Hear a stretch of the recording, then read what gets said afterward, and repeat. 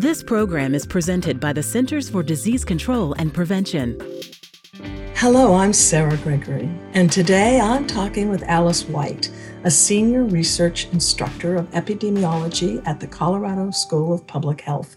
We'll be discussing foodborne outbreaks reported to a national surveillance system in the United States. Welcome, Alice. Hi, thanks for having me. What constitutes a foodborne illness outbreak?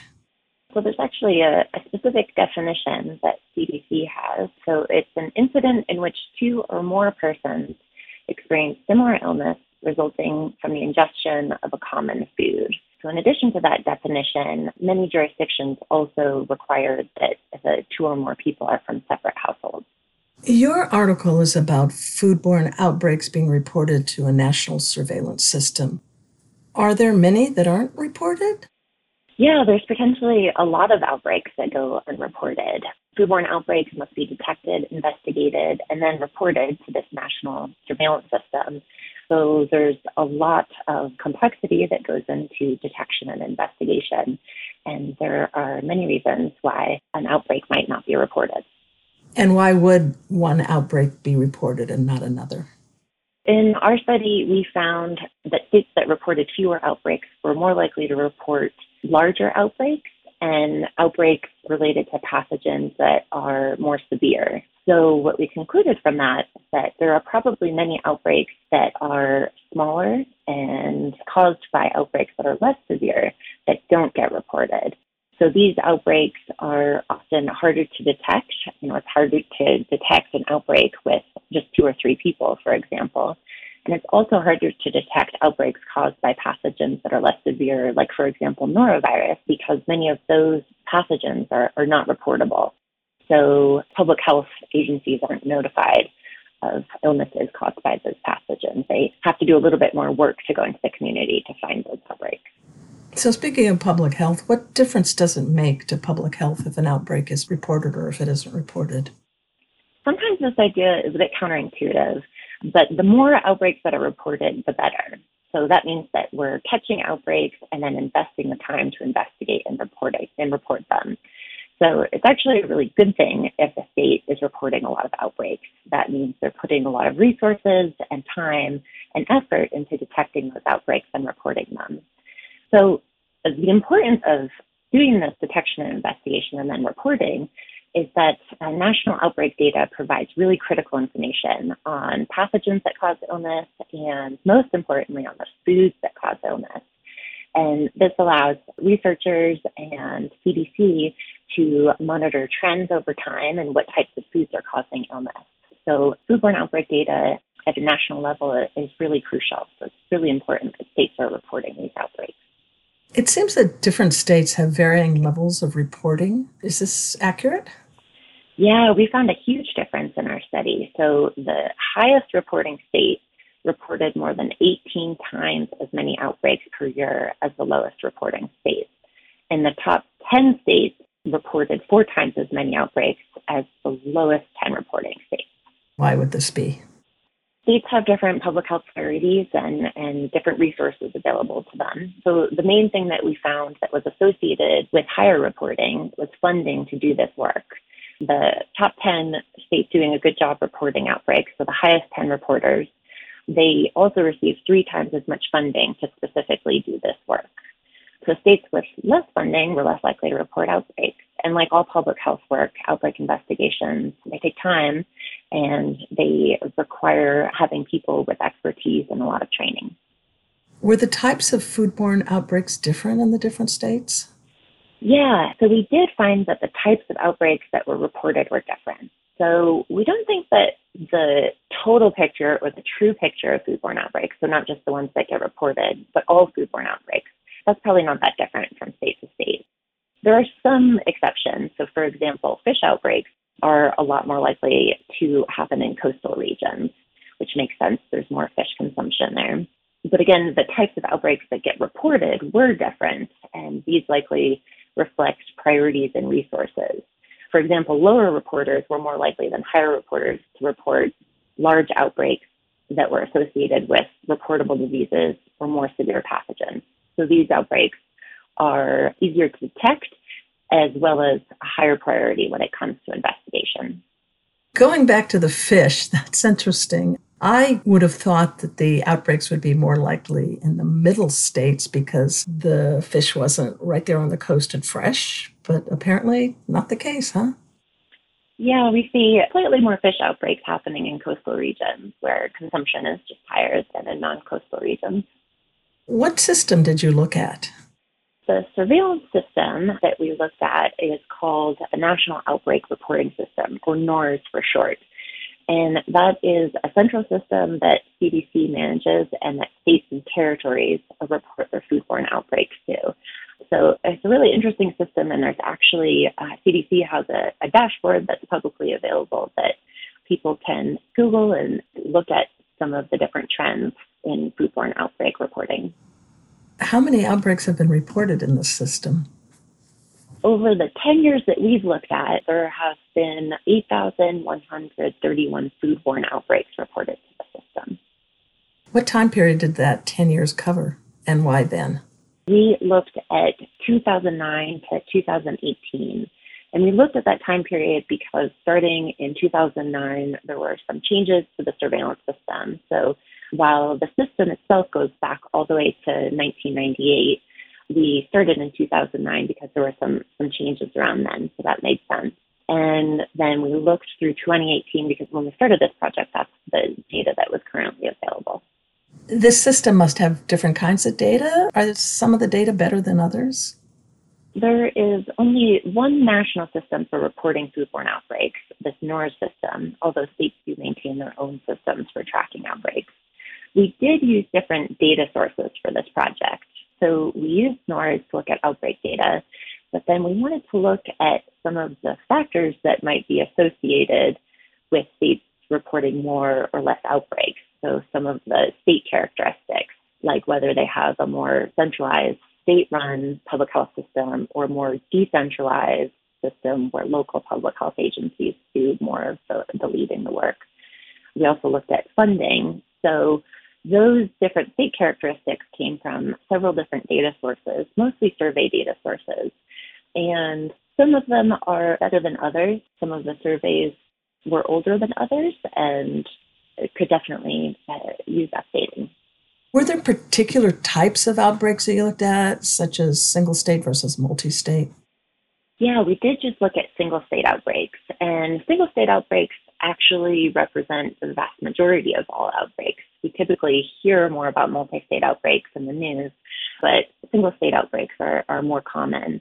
And we decided to focus on single state because they are more common, and also because those outbreaks are probably more reflective of individual state resources and characteristics and capacity, which is what we really wanted to focus on for this project. As opposed to multi-state outbreaks, those often involve CDC and multiple states, so it's harder to figure out which resources and capacity from which state contribute to that outbreak. What about food? You mentioned fish. Are there some foods that are more culpable than others? Yes. So we did just focus on foodborne outbreaks for this study, and there are differences in the types of food that cause outbreaks. So some foods are more likely to cause outbreaks than other foods, but we didn't restrict our study. We looked at all foodborne outbreaks.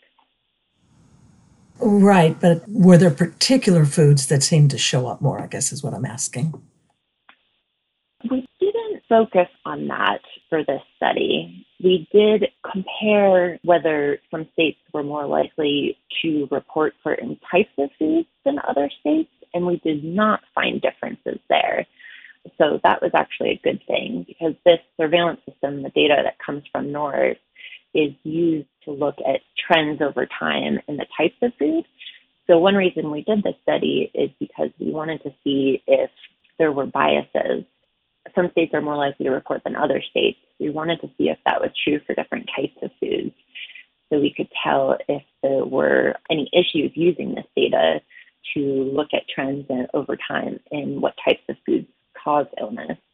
And we did not find differences. We did not find substantial differences in the types of food reported by states. So even though they're reporting different numbers or different rates of outbreaks, we did not find that they were reporting different types of foods. So that was actually a good finding.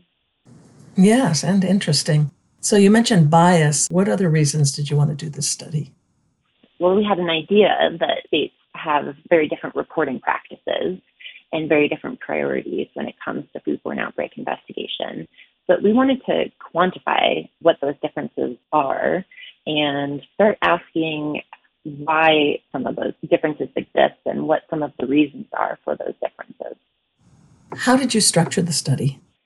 We used outbreak data from NORS, and then we used outbreak characteristics associated with reporting. We looked at pathogen, setting, size, and then we also looked at state characteristics. So multiple different funding sources, the size of the public health workforce, participating in different public health programs, different CDC-funded public health programs. And then we looked at differences between states in their outbreak reporting rates to see if any of these state characteristics, like funding, explained the differences that we see in outbreak reporting rates across states. Is there anything else about your study you want to tell us? I think the important thing is that outbreak investigations provide really critical information about the epidemiology of foodborne diseases, and by that I mean which foods cause illness. And there are a lot of opportunities to improve outbreak investigation. So funding is really, really important. And as we know, public health funding is often not what it could be or what it needs to be. And even during times when we do see an increase, like now for COVID, often that doesn't end up being sustainable or long-term funding. But then there's other things that are also important to improve outbreak investigations, not just the funding. So that includes support between states and collaboration between states, which happens a lot, and also between local and state agencies, maybe some mentorship programs so that states that are high reporters and low reporters are working together a little bit more. And of course, continuing education and more research and more studies to learn about outbreak investigation methods and what works and what doesn't, and some of the different processes that are happening within states that might explain some of the differences we found.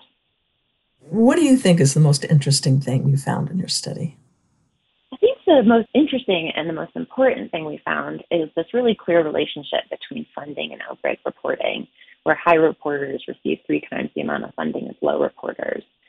I think that's important because sometimes, even though that might seem obvious, well, you're getting more funding, therefore you're able to do more work and more outbreak investigations.